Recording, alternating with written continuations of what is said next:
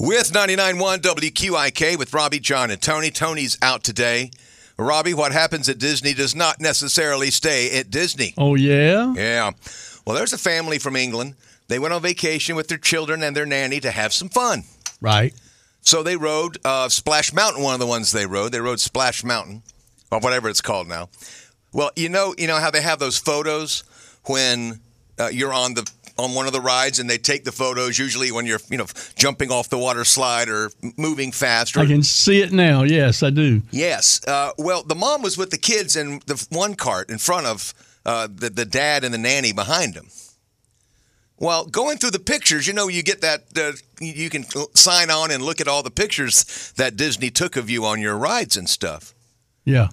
Well, she kind of looked at one of the pictures, and there was a picture of the dad and the nanny getting way too friendly in the picture. Uh-oh. Dirty dog, dude. Now the dad and the nanny are a couple.